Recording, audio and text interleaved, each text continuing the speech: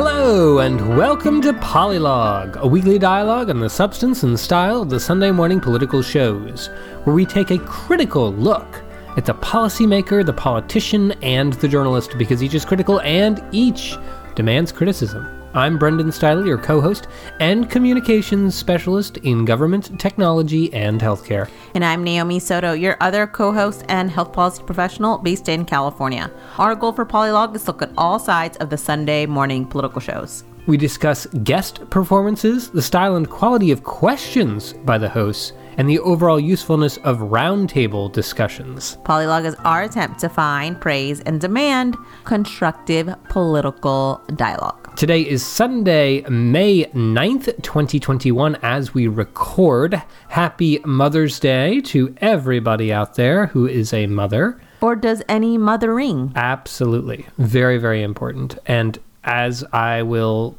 get into and was talked about a bit on the Sunday shows, women have carried so much weight during this pandemic, mothers and in society particular. Overall, but especially in this last year and a half. So thank you for getting us all through this. Yeah, I have a lot of feelings and additional comments, but I'm going to save it for the show because it's going to come up. Yes. Let's begin with show ratings and what show you covered. Shows, plural. Yes, so I looked at 3 shows. So I looked at State of the Union, which was hosted by Jake Tapper. I looked at This Week, which was with George Stephanopoulos. And I looked at Meet the Press, which was with Chuck Todd. All 3 regulars, I'm realizing. Yeah. Now for ratings, I think I would give This Week a 2. It had a panel that lasted 2 hours. And Do You Buy That came back, but it was not very interesting. So you didn't buy it. I did not buy it. Did not buy it. And then I think I would give both State of the Union and Meet the Press a 4. Yeah, a 4. They both had some decent interviews, and I think they both had like a purpose, and I respect that. Awesome. How about you? So I looked at the F's, Face the Nation, and Fox News Sunday. I was so confused because I was like, we're doing letter ratings. I've gotten reprimanded on letter ratings. No, just they started with F's, and they were okay. So first of all, I'd say Fox News Sunday was okay. It's in that 3 category. Kind of leaning a little more towards the bad, but I'm going to give it the okay, mostly because the top story on Fox News, what led the show, was that Donald Trump continues to be banned from Facebook. And it's like, okay, nothing really changed there. I think there's a lot more important things going on in the world, like the jobs numbers that were disappointing, or the cyber attack that took place that basically put a pause on all gas in the East Coast corridor. That's kind of important. Or COVID numbers dramatically declining, or what's going on in India. There's just so much happening right now in the world. To say that Donald Trump continuing to be banned from Facebook, that's not really a top story. Although they did have a very good booking related to that, it doesn't mean it should be the focus of the entire show, I think. And then Face the Nation was John Dickerson. He was on hosting once again, and I'm going to give that a very good. That's a 5. It goes beyond good because it just stood out in my head as something that had a lot of really interesting insights that I walked away with and was like, wow. Almost basically every interview, I walked away with an interesting, almost paradigm-shifting insight that makes me really want to think about something paradigm shifting insight. Yes. Wow. Yes, and I'm going to talk about that in the journalism section. So that's where we are. Well, let's jump into it then. Yeah. Quality questionable, Naomi. What was the high quality moment that stood out to you in the shows you looked at? So my quality moment is a theme of a special segment that I saw on 2 shows, and it was looking at the state of working mothers in this country right now. Oh my goodness, that's amazing. Yes. It was like whole segments. It was particularly really well done on This Week, which had kind of like a reported package, which was led by Rebecca Jarvis. She's the ABC News chief business, economics, and technology correspondent. And there was a whole like panel, like expert panel about women in the workforce. And there was also a data download. So just wanted to share a few snippets from those 2 to 3 segments. Can I pause you there for a moment? Perhaps. Because this is amazing. Your quality moment. Listen, ladies and gentlemen, we did not plan this beyond one of us saying, oh, I have a quality and I have a questionable. We did not say what it was. Correct. Your quality is these segments on working moms, right? Correct. My questionable is the missed opportunity of not having a special segment about working moms on Face the Nation this week. Interesting. Well, good job. The issue was mentioned in 2 interviews, but there was no special aside, no focus, no deep dive, no continuing conversation on it. And I thought, what a missed opportunity. This is kind of questionable because women carry such a load. Yeah, and this is this theme-ish is going to continue in my journalism segment because you're right. People talked about the jobs report and it kind of went in various weird ways. It wasn't always unified. But the amazing thing is, we didn't coordinate, and yet it's perfect. It's amazing. Naomi, continue, please. Okay, so wanted to start off with a couple of clips from the reported piece by Rebecca Jarvis. Again, she's on the ABC News team. For a year of loss, the pandemic ravaging the service sector, restaurants, hotels, clothing shops, where women, particularly women of color, hold a majority of jobs, and hospitals where women make up 77% of workers, the early signs of a recovery. But even though hiring is picking up and unemployment among women is ticking down, now 5.6%, the headlines masking another trend. The problem is that as women decide that they need to stay home, either to take care of family members, particularly children who aren't in school, they're not going to be looking for jobs and they won't be reflected in the unemployment statistics. Now, more than 2 million women have dropped out of the workforce. Another 165,000 left just last month. An untold number still struggling with the balance. And since we know that women are responsible for 2/3 of work around the house, they were more likely to shoulder this responsibility. To fully recover the remaining 8.2 million jobs lost to the pandemic, everyone, women and men, needs to get back to work. So I thought that was helpful. You hear Rebecca Jarvis there talking to Karen Kimbrough. She's the chief economist at LinkedIn, and really exploring that while industries are coming back online, industries that are recovering slowly, particularly the service industry, tourist industry, those are often filled with women. And so they're impacted. And on the other side, they're impacted by the needs at home. Yeah, absolutely. So after this reported piece, like I mentioned, George had a expert panel.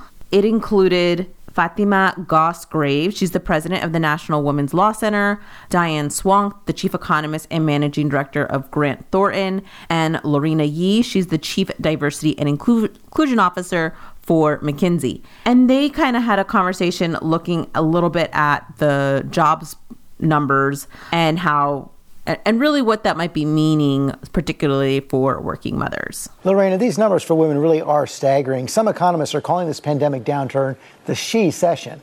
Well, absolutely. And for companies, the biggest tax has been on working mothers.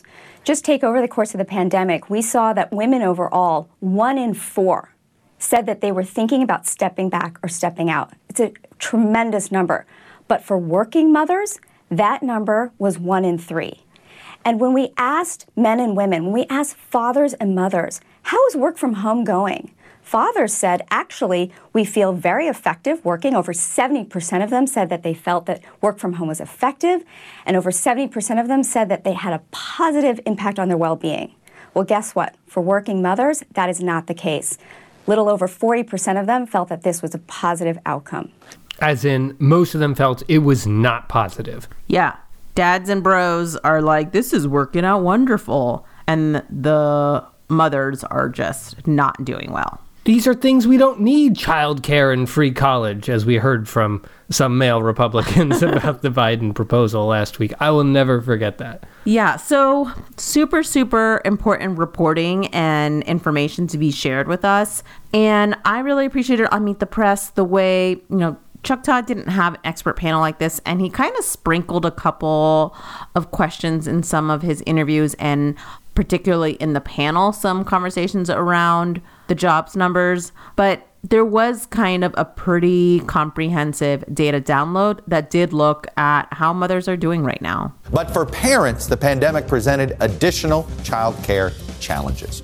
In fact, you'll take a look at this. The percentage of fathers who stopped looking for work during the height of the pandemic went up 2 points. Okay, but compare this with mothers. The percentage who stopped looking for work neared 30% in 2020, according to an analysis from the Pew Research Center. And keep in mind, each percentage point here represents more than 1 million people. And as daycare centers and schools shuttered and learning moved online, many parents became homeschool teachers on top of telework employees. And no surprise, that burden fell a lot more on moms than it did dads. In fact, last fall, teleworking moms were about twice as likely as teleworking dads to say they were responsible for, quote, a lot of childcare duties while also working. Fathers were more likely to say that they were responsible for some childcare rather than a lot. Friday's jobs report was a disappointment, and Treasury Secretary Janet Yellen conceded the recovery will be bumpy. The pandemic has shined a light on the unpaid work so many women, especially mothers, do every day. That will be of particular significance as Congress debates issues such as family leave and President Biden's infrastructure proposal. When we come back, what happened to that big jobs comeback we were all expecting? What does it mean for President Biden's big spending plans? Odd way to end with the question that you just answered.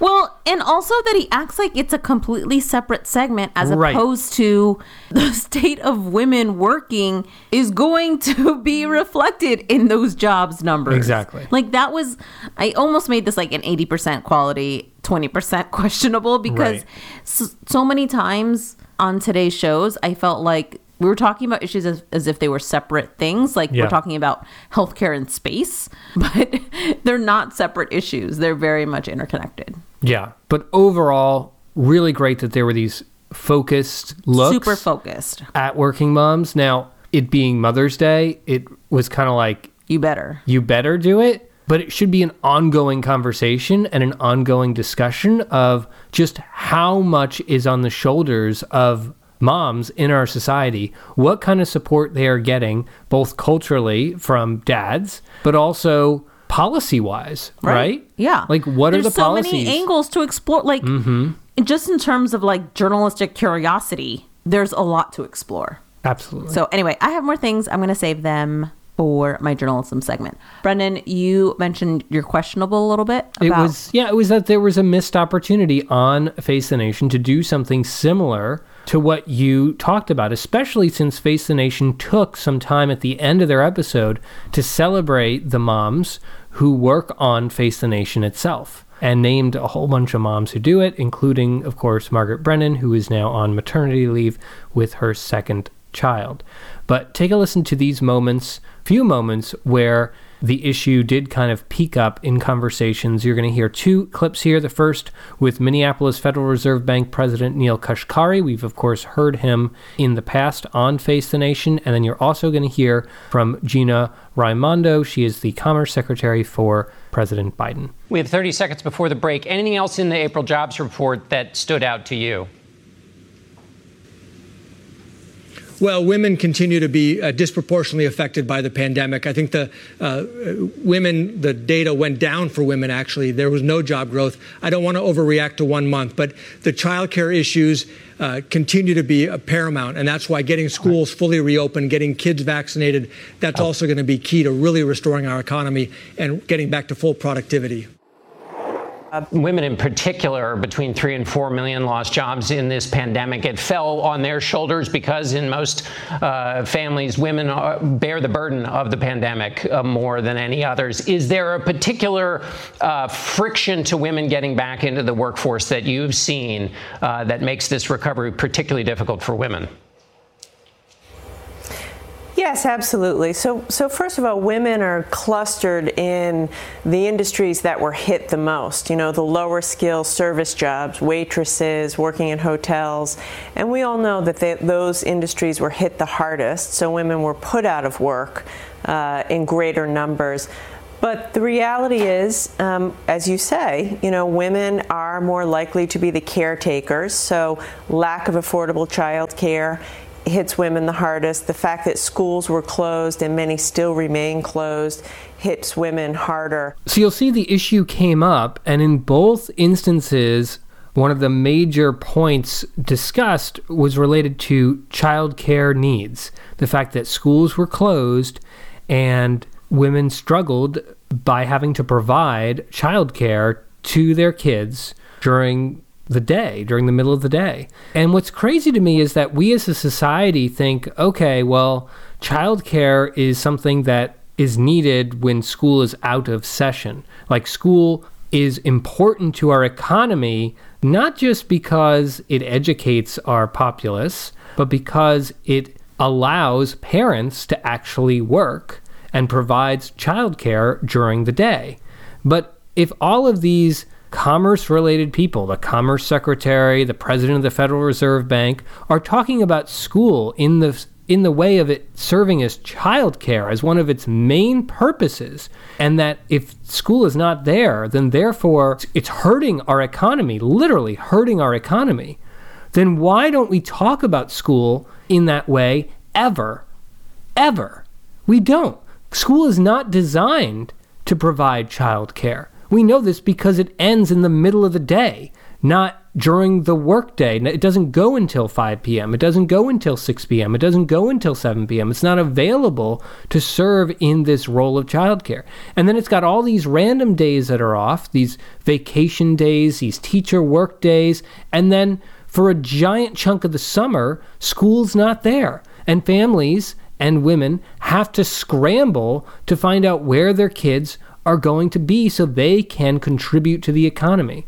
If we genuinely, and it looks like these leaders of our economy say that school is, an important role of it is childcare, then why in God's name do we not act that way in the way that we structure the school day, the way that we structure education for our kids?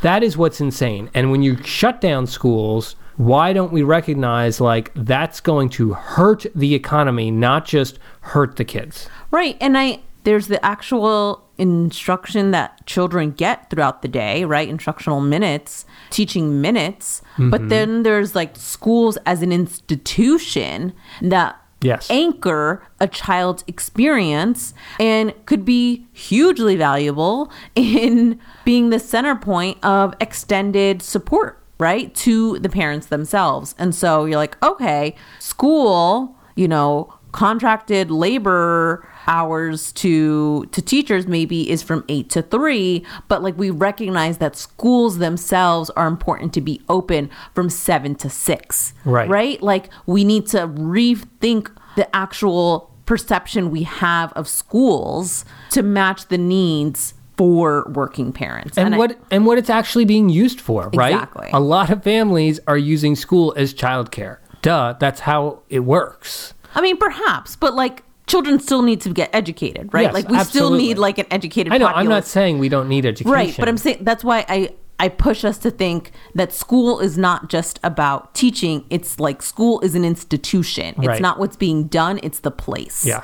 And that hasn't always been the case, right? When women weren't predominantly in the workforce. It was only teaching. You're right. When the public education system was introduced in this country in the 1800s, that was not the case. But it is now, and yet we still have this antiquated way and schedule for school, assuming that families are the way they were in the 1800s. And that's just not the case. Yeah, and alternatively, it imagines that the U.S. has a social safety net akin to European countries where there is support for children outside of schools. If we were a country that had subsidized childcare centers, maybe we wouldn't need schools to be this bigger thing. But we don't. And so that's hence the need to focus on what the school could be. Yeah. But that's another area where the conversation should be leading, obviously, if we're saying that schools being out are hurting the economy, not just the education of our children. Again, basic journalistic curiosity should warrant exploring these conversations. Agreed. Well, how about that taking us to our issues in journalism? Yeah, Naomi? This is pretty much a continuation of what I'm going to be talking about. So I wanted to focus on this new jobs report that came out that said that the U.S. economy only added 266,000 new jobs in April. This is well below what economists were hoping for. It's well below what the Biden administration was anticipating getting. This report propelled some questions that felt lacking, to put it blunt, and felt like Republican talking points, and didn't explore this premise of low economic employment numbers on a broader level. Yeah, I also want to point out, just for framing for the audience, the expectation was that the U.S. would add 1 million jobs in April, and it was only a quarter of that. Right. And that was a big shock to people because it had added like 1 million in March. So everyone expected April to have something similar. Yeah, it was much, much lower. Yeah. So take a listen to this question that Jake Tapper asks on State of the Union today. He asked it to Jeffrey Zients. He's the White House COVID response coordinator. So most of the interview was about COVID, but he also was the one of the national economic advisors to President Obama. So it's not like it's completely unwarranted to ask him economy questions. So listen to this question and response, but really pay attention to how Jake frames this issue. President Biden has repeatedly cited a study estimating the U.S. would create 7 million jobs this year under the American Rescue Plan. So far, it's fewer than 2 million. Do you still think that 7 million is... So look, Jake, my 24/7 focus is on fighting this pandemic. And that's key for the economy. It's not only key for us returning to a more normal lifestyle, but it's also key for us building back better, for people to get vaccinated and get vaccinated as soon as possible. You know, the president across the first 100 days created more jobs than any president in history. One of the things I did learn as NEC director is not to pay too much attention to any one data point in any 1 month. If you look back across the last 3 months, we've averaged 500,000 jobs. That compares to 60,000 jobs created per month in the prior administration during their last 3 months. So we're headed in the right direction. But it's a long path out of the difficult period of time that we've had because of the pandemic. I know that it's a complicated issue, but there are governors now who are going to go off the enhanced federal unemployment insurance because they think it's a disincentive for people to go out to work. As somebody with opinions about disincentives and incentives, do you think that that's possible, that the enhanced unemployment insurance, while obviously well-intentioned, is creating a disincentive for some Americans? Look, people want to work. And in fact, labor force participation, those people who are looking for jobs went up last month. There are still difficult hurdles for people working, including health concerns around the pandemic, child care. So the American Rescue Plan was a really important piece of legislation, a historic piece of legislation to help us recover and build back better. So Jake first starts with how disappointing these numbers are, and then the angle that he explores, the only angle he explores in talking about these low employment numbers with the White House, is the Republican response, which is that the federal employment benefit, the additional $300 that people are getting if they're on unemployment, is disincentivizing work. And of course, that's $300 a week if you are on unemployment, additional to whatever the state offers, which some states give like, I don't know, $150. Yeah. So this kind of plays into a very common Republican conservative trope that we've seen for decades, that there are people who want to live off the government dime and don't want to work, don't want to quote unquote contribute to society. Or you make more money being on the system, quote unquote system, than actually working. Right. But my point is that it's such an easy angle to be your only angle, to be like, well, Republicans are going to do this. Is that okay? As opposed to kind of determining what the scope of the conversation is for themselves. That's my frustration. I'm not even here to kind of point that Republicans are wrong or right or warranted to pull this federal benefit. But if you're only going to talk about it in one way, to only explore the way in which Republicans are responding, means you give credence to that argument to begin with. You're not kind of determining, wait, there might be another angle here that maybe is worth us discussing. Yeah, it's literally just seeing the world in black and white, right? There's the Democratic side and the what the White House is doing, side. and we have to look at what Republicans are saying. And that's it. That's it. That's our whole job. Yep. And you'll hear this as if one of them are right? Like, it's very possible that both of the sides are wrong, and it doesn't have anything to do with what their official explanations are, but to serve as simply a mediator between those two worldviews. That seems so blah. Yeah. And you hear Zients towards the end mention the issue of childcare and health concerns of working in the pandemic, but it's kind of like a throwaway line. It's not like the meat of the response itself. So it doesn't raise substantial issues kind of really to the heart of what he's saying. We did see that in an interview that Jake Tapper had with Whip James Clyburn. He's a Democratic congressman from South Carolina. The U.S. economy added only 266,000 new jobs in April, well below economists' predictions. Your state's Republican Governor Henry McMaster says South Carolina will soon no longer participate in the expanded federal unemployment benefits program past June, he said, because, quote, what was intended to be a short-term financial assistance for the vulnerable and displaced during the height of the pandemic has turned into a dangerous federal entitlement, incentivizing and paying workers to stay at home rather than encouraging them to return to the workplace. Unquote. Do you think that for some people, those extra funds are possibly providing a disincentive to work? Well, first of all, Jake, thank you very much for having me, and happy Mother's Day to all the mothers out there, especially my two daughters, Jennifer and Angela. But, listening to the governor's statement the other day, it bothered me a little bit. In South Carolina, where we have such a sort of, let's just say, female-dominated workforce. And if you look at that jobs report, yes, it was disappointing, but it was more disappointing among women because they are basically the caregivers, unfortunately. They are populated in the world of work that is slow coming back. The teachers, and there are child care workers and all of that. We have to be very careful. I was disappointed to see the governor say that because I'll tell you, we may be talking about the big lie as it relates to the election, but very close to that is this notion that people don't want to work. So what I appreciate here from Whip Clyburn is that he flips the question, the premise of the question to begin with. He rejects the notion that people are disincentivized to work and talks about the plight of women workers in his state being greatly impacted by the pandemic, and that is the issue or part of the major issue that is affecting job participation or employment participation. Congressman Clyburn is extremely astute and he knows what he's doing. But for another guest, we would have just probably focused on what Republican governors are doing and focused completely on potential disincentives for work. Right. He didn't want to go in that direction with the discussion. Exactly.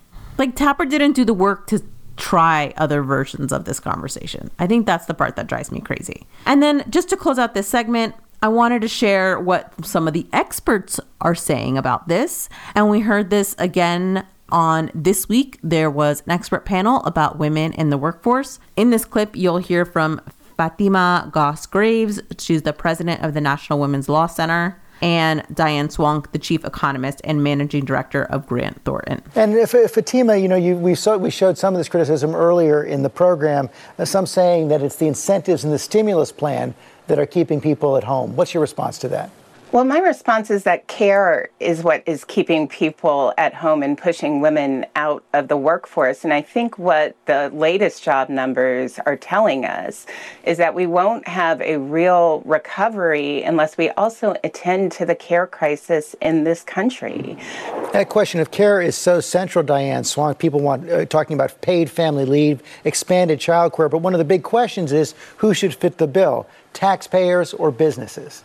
Well, it's interesting because I remember the late 1990s and having some of these discussions, and women's participation in the labor force actually peaked in the late 1990s and 2000. We've seen a decline since then. And even before we entered the pandemic, we were lagging in women's participation other major countries like Japan. And I think that's something that gets lost in translation is how much this has been a rising problem, the care issue we had. Back in the latter part of the 1990s, there was a lot of experimentation as the labor market tightened for women to share jobs, for childcare at work. Those kinds of changes and those kinds of solutions disappeared as we moved into the 2000s. And I think we need to come at this at a holistic way. There are funds in the $1.9 trillion package that was just passed for childcare, but many of the childcare facilities have closed. Many of the traditional networks that people relied on with their parents during the pandemic were severed because of fear of contagion.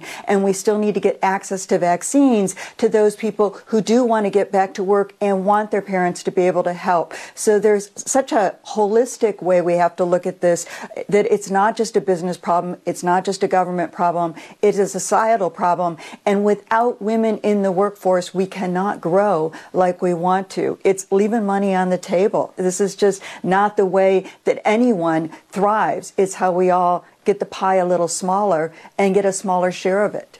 So excellent. That's incredible. And what an important point that I hadn't thought of before was not only are child care centers and schools closed, but that people's informal networks, like, dropping the kids off at the grandparents, doesn't work if you're afraid the grandparents are going to get COVID. Exactly. It's just completely effed every which way in the last year and a half.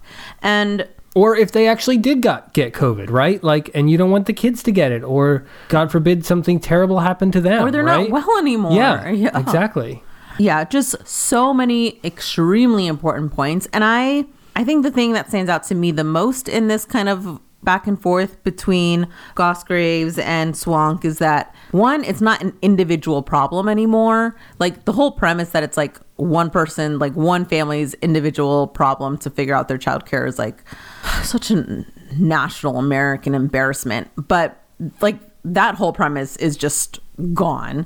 And then the other one, that it's not a business problem and it's not a government problem. It's an actual issue with our society, so that everyone has to step up and refigure out how we're going to have women in the workforce and have a thriving economy, because I thought that's what we wanted. I thought that's what America's all about. But if it's a shits on women, I guess we'll deal with it. Well, and I just want to, two things I want to say here, and then we probably have to move on to another segment. Yes, I know. Number one is, we should probably stop laughing at the term infrastructure of care. Yeah. Right? Important. That's for another episode. The issues that it's trying to solve are extremely important. Yes, absolutely. And number two, I would highly recommend folks listen to, if they haven't already, the episode of The Daily from earlier in the last week, looking at Japan as a lens to understand what might be in the future of the United States, a future where our population is declining because we are having less children. And one of the reasons that Japan finds itself in a situation where they're having less children is that women in that workforce live in a culture in which they are required to do pretty much all of the childcare. Extremely patriarchal society, and women are saying, look, I can't work full time and do this. This is untenable. And as a result, a lot of women in that society say, forget it. I don't want a family. I don't want a man and a child or two or three, because it's just going to be too much. And so as a result, they don't have a lot of families. Yeah. Or as many families. Yeah, absolutely. And there's a lot of women who make that decision. So, are child free by choice. Right. And so is that the future that America wants? Or is prioritizing. Yeah. Right.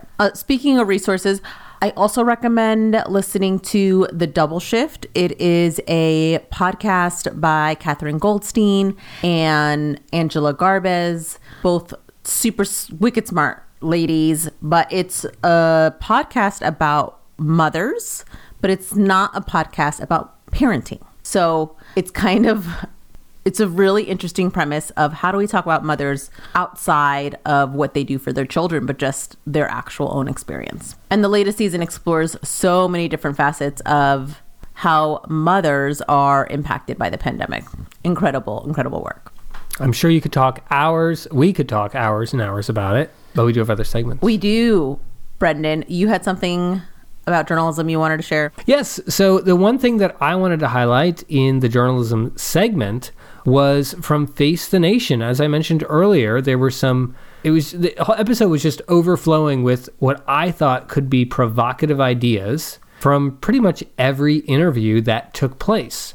And so I just wanted to briefly look through what some of these interesting ideas were, and then maybe take a moment to discuss with you, Naomi, like, how do you think the episode got to these issues? Like, how did the show, whether it's Dickerson or the producers or the bookers, like, how did they surface so much interesting insight that is thought-provoking and could encourage, multiple debates and discussions that go far beyond what was able to be contained on the episode itself. But, I feel like you could write an essay on each of these topics. So here's the first. The topics range from pandemic recovery to cybersecurity to Republican politics to the decision-making that led to the disastrous effects of this pandemic on our society. Beginning with the pandemic recovery, the show actually started with an interview with Scott Gottlieb. Now, I can't remember the last time Face the Nation began with Scott Gottlieb, but I think part of it was this recognition that what he had to say was pretty big, and I was surprised by what he said here. Take a listen to former FDA Commissioner Dr. Scott Gottlieb. And so I think we're at the point in time when we could start lifting these ordinances in a wholesale fashion, and people have to take precautions based on their individual risk. They have to judge their own individual risk and decide whether or not they're going to avoid crowds or wear masks based on their circumstances. But we've always said from a public health standpoint that we would set as a metric maybe when we get down to 10 cases per 100,000 people on a daily basis. Well, half the country's there right now. If you want to be more conservative and say 5 cases per 100,000 people, well, by this week, probably about a quarter of states will be there. So we're at the point right now we could start lifting these ordinances and allowing people to resume normal activity. Certainly outdoors, we shouldn't be putting limits on gatherings anymore. We should be encouraging people to go outside. And in the states where prevalence is low, vaccination rates are high, and we have good testing in place, so we're identifying infections, I think we could start lifting these restrictions indoors as well on a broad basis. So is it fair to interpret what you're saying is that if I've been vaccinated twice, even if I'm in an elderly population, that essentially the risk for me, I shouldn't think about it as a new thing, but I should think about it basically the way it would be with the regular old flu, that where we are now is comparable to something we know before in terms of the kinds of risks we would take when we operated in regular life? Look, I think that's right. People get uncomfortable when you start comparing the rate of death and the risk of COVID to flu because of some of the comparisons that have been made in the past. But I think for most consumers who need something to anchor against, I think that's a fair assessment that if you're fully vaccinated against COVID with one of the Western vaccines, your risk of having a bad outcome from COVID is about comparable to flu and maybe less because the vaccines for COVID are more effective than the vaccines for flu. So I think that's a reasonable way for the average consumer to anchor their thinking about COVID right now. This was really surprising from Dr. Gottlieb. I did not expect him this week to come out and say, lift all the ordinances outdoors as well as indoors in half the states in our country. Everyone should be operating like this thing is over right now because we've reached such low prevalence and we have so many people protected. And that's just what we should be doing. We should not be continuing on this path of overly cautious, in his estimation, restrictions. It's funny because it's not something I would have expected. But of course, Gottlieb is going to be the person we hear this recommendation first. Every phase of this pandemic, he has said 2 to 3 weeks before anyone else. Yeah. And he's pretty much saying, if you're vaccinated and you're in an unvaccinated group, we have to give these people permission to not be scared anymore. And that came up quite a bit in the interviews that I saw. Right. And the part that I thought was interesting, and he goes into it in a little more detail, is the restrictions should be lifted for everybody, and people should be concerned about their own personal risk. And if they feel uncomfortable, they should put a mask on. But otherwise, the rules should be anyone can be without a mask in these states that are, becoming safer and safer. Now, my question, I kind of answered my own question, but my question is what about those who are not yet fully vaccinated? Shouldn't we encourage a little longer precautions until that percentage goes up? right, for those folks, because there's a lot of talk about what do we do for those who are vaccinated, but there's still, I believe right now in this country, more people are about equal who are not vaccinated as there are people who are vaccinated. So we do have to think about them. But hey, disease prevalence is kind of what a lot of these things are all about, right? And if the disease isn't in the community, even if someone's unvaccinated, then the risk is low, right? I mean, there's lots of risky things, diseases that exist in the world, but if they're not in your community, the risk is low. Very, very provocative. I'm not ready to get completely on board the train, but we do have to, as you mentioned, Naomi, recognize that when a lot of health experts at the end of March were saying, oh, we're seeing numbers go up, we've got to be careful, we've got to hold back, and then the numbers went straight down. Well, Gottlieb predicted it, right? He was never saying at the end of March, like, things are going to go back out and we're going to have another surge in April. Like, no way. Not once did he say that, and he was right, and a lot of people were wrong, and there hasn't been a lot of recognition of that fact. So, moving on from there, John Dickerson also spoke with, as we mentioned earlier, the Commerce Secretary. This is Gina Raimondo, and it was literally right at the end of the discussion, they touched on the cybersecurity attack, the cyber attack that took place against Colonial Pipeline, which operates about 45% of the gas and the gas pipelines that supply the East Coast. And this is hugely, hugely concerning. It's probably the most serious attack ever on a piece of our infrastructure that we know of. And it probably demanded a little more discussion than what we heard at the end of the episode here, or the end of the interview. But Dickerson's question and the little bit that we heard here is very thought-provoking and demands more consideration. I want to ask you about a piece of news on the Colonial Pipeline that was hit with a cyber attack. This supplies roughly 45% of the gas to the East Coast. A, do you think it'll have an economic impact? And then B, what is this what businesses now have to worry about? Because this isn't the first business to be hit by a ransomware attack. This is what businesses now have to worry about, and I will be working very closely with Ali Mayorkas on this. It's a top priority for the administration. Unfortunately, these sorts of attacks are becoming more frequent. They're here to stay, and we have to work in partnership with business to secure networks to defend ourselves against these attacks. As it relates to Colonial, the president was briefed yesterday. It's an all-hands-on-deck effort right now, and we are working closely with the company, state and local officials to make sure that they get back up to normal operations as quickly as possible and there aren't disruptions in supply. So the thought-provoking thing in that is kind of the question that Dickerson asked. Is this something that every business is going to have to be concerned about right now? Is this just the way of the world? And she says, yes, businesses do have to worry about this right now. There's a lot of detail that wasn't in the question, that wasn't discussed, but the basics are that this cyber attack, as of now, they believe it was not perpetrated by a foreign power aiming to disrupt America, but by a criminal organization, and this has happened a lot, that breaks into the computer systems of businesses or cities or municipalities or hospitals,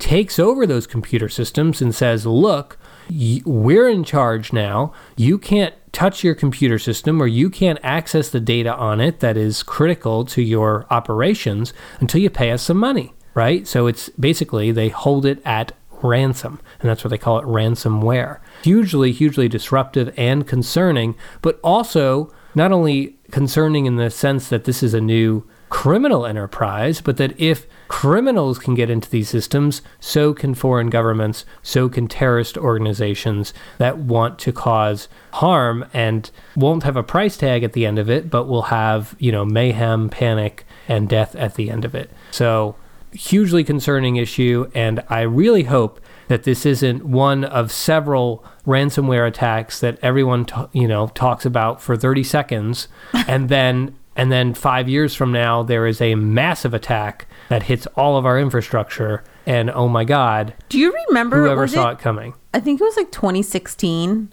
and like half of the internet shut down. Yes. And we just stopped talking about it like 36 hours later. I still think about that. Yeah. Yeah. Sketch. It's like all these sketchy things that are happening. And they're like the reports. Just like ignore it, please. They're literally in the disaster movie. The reports that everyone's ignoring on TV before the aliens arrive. Like, whatever. It's not that big a deal. Whatever. We're going out to dinner. Whatever. Well, kudos for this even being covered on your shows. It did not come up a lick on any of the 3 shows I watched. Yeah, it was covered again in the interview that Dickerson had with Representative Adam Kinzinger. He is a Republican congressman from Illinois, but that part of the conversation was not what was a real interesting highlight to me. The interesting highlight to me was something that Kinzinger said that, I don't know, I hadn't actually heard before, but it was a theory about how Donald Trump has continued to keep his grip on the Republican Party. This was fascinating to me, and I hadn't really put the pieces together until I heard it on Face the Nation today. Do you think Donald Trump's power in the Republican Party comes from his ability to grow the electorate, reach out to new voters, or because members are scared of crossing him? I think it's the latter. I think at the beginning, look, he was able to reach to a sector that we should naturally win, people that are struggling to make ends meet. We also lost a lot of people in that process. But Donald Trump was done after January 6th. When Kevin McCarthy said, this is Donald Trump's fault, make no mistake, he was done. He was sulking away to Mar-a-Lago, didn't even go to the inauguration. And 2 weeks later, when you look at the financial side of it, and you look at the fact there's an election in 2 years and we want the majority, Kevin McCarthy went, and so did Steve Scalise, and they put the paddles on Donald Trump and resurrected him in the party. And everybody after that became scared to death of who Donald Trump was again. And that's what empowered him. And everybody went quiet. So this is a very interesting theory. Of course, we all remember, I certainly remember, when we saw Kevin McCarthy go down to Florida and meet with Donald Trump, and it was talked about on the Sunday shows. And I feel like a lot of the conversation was around, oh, look at Kevin McCarthy. He's waffling. Before he said that Trump was this, responsible party irresponsible party, but he was responsible for some of the insurrection that took place on January 6th. And now here's Kevin McCarthy going down to pay tribute to Donald Trump. But in Kinzinger's telling, no, McCarthy breathed new life into Trump. Trump was defeated and now has risen again in the party. That's a very interesting theory.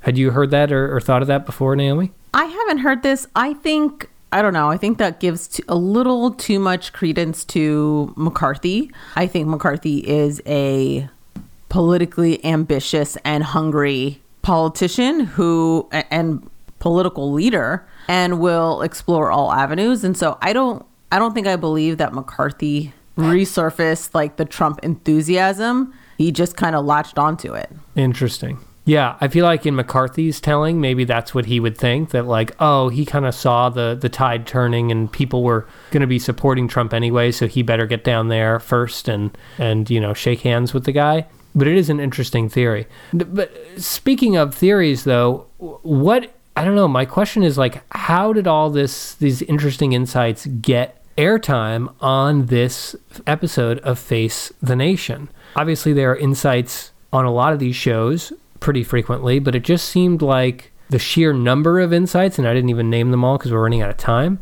was pretty high for this particular episode. Anything stand out to you having heard these moments? I'm just kind of curious as to how he was able to kind of thread and do his transitions, because I think it's interesting to have lots of insights, but it's hard to make it feel like a cohesive show sometimes. Yeah, I do think that something was lost in terms of cohesion and having so many separate conversations. But I think one of the things John Dickerson was able to do was speak about a variety of topics to each of his guests. And so he could kind of like segue from one guest to another with that continuity of topic before moving on to something else. But I don't know. I think it has something to do with some of the astute questions that Dickerson has going into these interviews. Part of it is I'm noticing in a number of his questions, He says, is it fair to interpret what you're saying as blank? He offers them something to chew on. Just as we heard in this question to Adam Kinzinger, it's like, do you think Trump's power is A, B, or C? And then Kinzinger has to say, well, actually, I think it was a little bit of C, but, and then he goes on. I think it's like giving people something to chew on encourages them to kind of fill in their own blanks or push back on a certain theory of the case. But Naomi, it sounds like you might have something to say about the Republican Party as it was discussed on the shows you covered. Yeah, so for my something of politics, I wanted to talk about this focus by the shows to explore this moment in the Republican Party. It seems pretty likely that this week, the Republican caucus will likely, very strong likely, be voting Liz Cheney out of her leadership seat. She's the third top Republican in the House of Representatives, and be replacing her with Elise, I think it's Stefanik or Stefanik. And pretty much people are pissed because Liz Cheney hasn't been peddling Trump's insanity and lies and manipulation. And because of that, there's a actual legit movement to push her out of her leadership seat.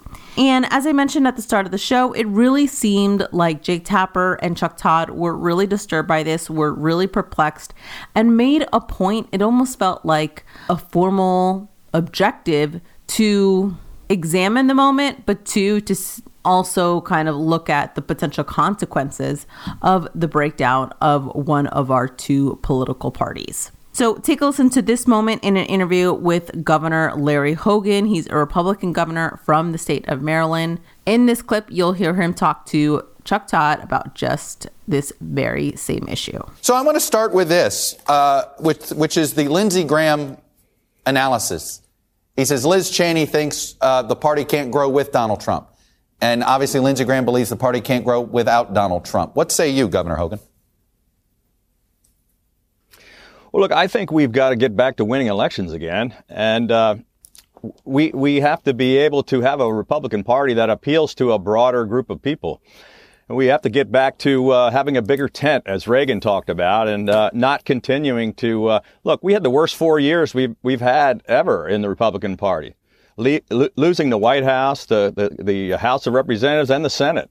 And successful politics is about addition and multiplication, not subtraction and division. Can you explain why the party doesn't seem to hold Donald Trump responsible this? When I say the party, most of the elected leadership, you're an exception at the NGA, RGA apparatus, but most of the leadership doesn't seem to pin this on him. Again, you sort of, the record is the record. Why do you think they don't want to pin it on him? Well, I think they're concerned about retaliation from the president. They're concerned about, being attacked within the party. And it just bothers me that you have to swear fealty to the dear leader or you get kicked out of the party. It just doesn't make any sense. This reply by Governor Hogan sounded very similar to a reply that we heard also on State of the Union when Jake Tapper interviewed the governor of Utah, who also has similar sentiments that we need to find a path for the Republican Party that shouldn't have to require such deep loyalty to President Trump. Well, and if I could just jump in here, because something about politics, I think we can kind of combine these discussions because mine was very similar, along very similar lines. And I feel like on the panel of Fox News Sunday, Susan Page of USA Today, Susan Page did a really good job of summarizing what exactly we heard Chuck Todd being so perplexed by in his question. Take a listen. How smart are House Republicans to base their chances for 2022 on getting along with and the support of Donald Trump? Well, I think that the House Republicans have adopted a risky strategy for a political party in tying their fortunes to the defeated presidential candidate from last time around. That that's just never happened before in modern times. Usually somebody gets the nomination, loses the bid for the White House, as President Trump did in 2020, and then they move on to some other figures. We've never seen a time when the losing presidential candidate continues to dominate, continues to be the face of the political party, even to the point of meddling in these primaries. You know, at the moment, the Republican Party is pretty united. I don't see a big civil war in the Republican Party, but if that's the basis for your party, if that's the appeal that you're making, the grievances over the last election, it is hard for me to see how that appeals to voters beyond the core Trump supporters, which is, as Karl Rove pointed out, maybe down to about a third of the electorate. So really well said there, you know, how unprecedented it is for any political party to say, hey, you know, the guy who just lost, let's tie our future to him once again. Exactly. Yeah, I heard this from Chuck Todd as well, where why does the losing president, the candidate who lost, why does he have such a strong say about what the party is going to be like moving forward? And I hear what Susan Page is saying in terms of Karl Rove's comment that the Trump loyalists are about a third of the Republican electorate and that they're a growing smaller and smaller proportion. It reminded me of what I heard on This Week in the panel with Chris Christie, where there seems to be a defense that that portion of the electorate is not strong, has very little influence. And I don't really buy it that the Republican Party is both making these very formal changes to get Liz Cheney out of leadership and at the same time doesn't really care about it. Doesn't really care that she has been against President Trump. Like, you can't be both right, of those that's things. why they're doing right. But according to Christie, there's a lot of other Republicans like him who are just like not even worrying about this. Now, you say the most Republicans want to move on. Clearly, the former president doesn't want to move on. To the extent he's getting involved in politics at all right now, it's handpicking people in the primaries, coming out with messages against Republicans when they cross him. Well, it's not productive. But we shouldn't be surprised. That's the way he has felt since 2:30 a.m. on election night, when we sat at the other studio and watched him give that speech. So this is nothing new here. Let me just say, I was in Dallas and Austin on Thursday and Friday. In Austin, Texas, there were 8 different leaders of the Republican Party, people like Mike Pompeo to Marco Rubio and others who were there to speak about the future of the party. No one spoke. It was 8 hours of interviews of leaders of the party, myself included. And no one spoke about the 2020 election. No one spoke about bamboo and ballots. Nobody spoke about grievance politics. They were talking about conservative agenda to move forward. It's 15 weeks into the Biden administration, and everyone wants the Republican Party to have reformed itself, learned from 2020, and moved on to the next thing. It doesn't happen that quickly in politics. And if you look back at 2016 with the Democrats, it didn't happen that quickly with them either. There were leaders, like I said, Mike Pompeo, Rick Scott, Tim Scott, myself, Marco Rubio, Tom Cotton, all who spoke in Austin on Friday afternoon, and not one of them brought up any of the issues that we're talking about here this morning. I just don't buy this. I don't buy that you are above this all, and at the same time, you take the threat of Liz Cheney so seriously. Yeah, but look, we had this one meeting where we didn't talk about it, and so therefore we don't care about it. And we're just a bunch of conservative men, super serious, like Pompeo. All many names. Exactly. You can't be both the grown-up on the playground and the bully. Like, that's not how it works, and then expect people to listen to you. Very well said. Well, let's end it there with that very impressive rhetorical insight, Naomi, of your own. You're not the only ones with the analogies, Brendan. Absolutely. And so, on that note, for our dialogue challenge, what do you want to encourage people to think about in their conversations? Well, I know a lot of people are thinking about their moms or about their mothering or the mother figures that are in their life. I would encourage you to spend some time, have a conversation about the policies that made their lives possible or impossible. Or more difficult than they needed to be. Exactly. If you need any ideas of any specifics, just send me a tweet because I have plenty. talking about it for days. And of course, you can tweet at Naomi. At @SotoNaomi_. You can tweet at the show at PolylogCast. And you can tweet at me at bstidle. You can also email us if you'd like to at podcast@polylog.com. Thanks, everyone, and we will talk with you next week. Bye. Bye.